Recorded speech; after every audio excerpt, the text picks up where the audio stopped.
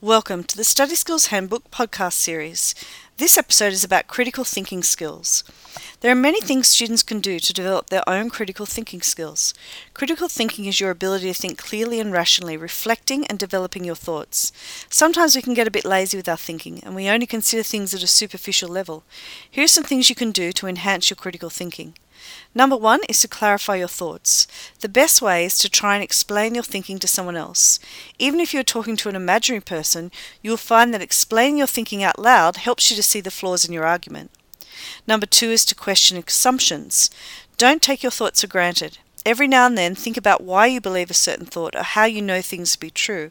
Get in the habit of pausing and looking at what you are thinking and questioning what thoughts underlie your assumptions. Don't just conform and accept a view because it's a popular one. Instead, pause and reflect on the arguments for and against that viewpoint and the strengths of each argument. Look for other perspectives. When you're presenting an argument, imagine yourself in a debate and think about what the opposing side might say. What would someone with a completely opposite view to you believe? Can you understand why they might think that way? Can you see some validity in their viewpoint? Number 4 is to keep an open mind. In order to look for other perspectives, keep your mind open. If you immediately dismiss any thought that does not fit into the way you see the world, you'll never be able to expand and develop your viewpoints. You'll have a very fixed and limited view of the world.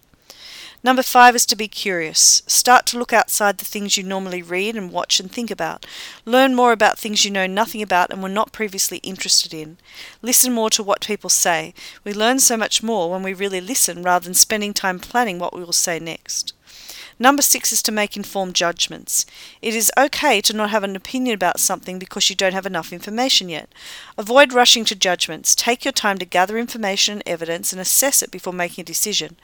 Try not to let yourself be swayed by emotion, as this can affect your ability to think and assess information intellectually.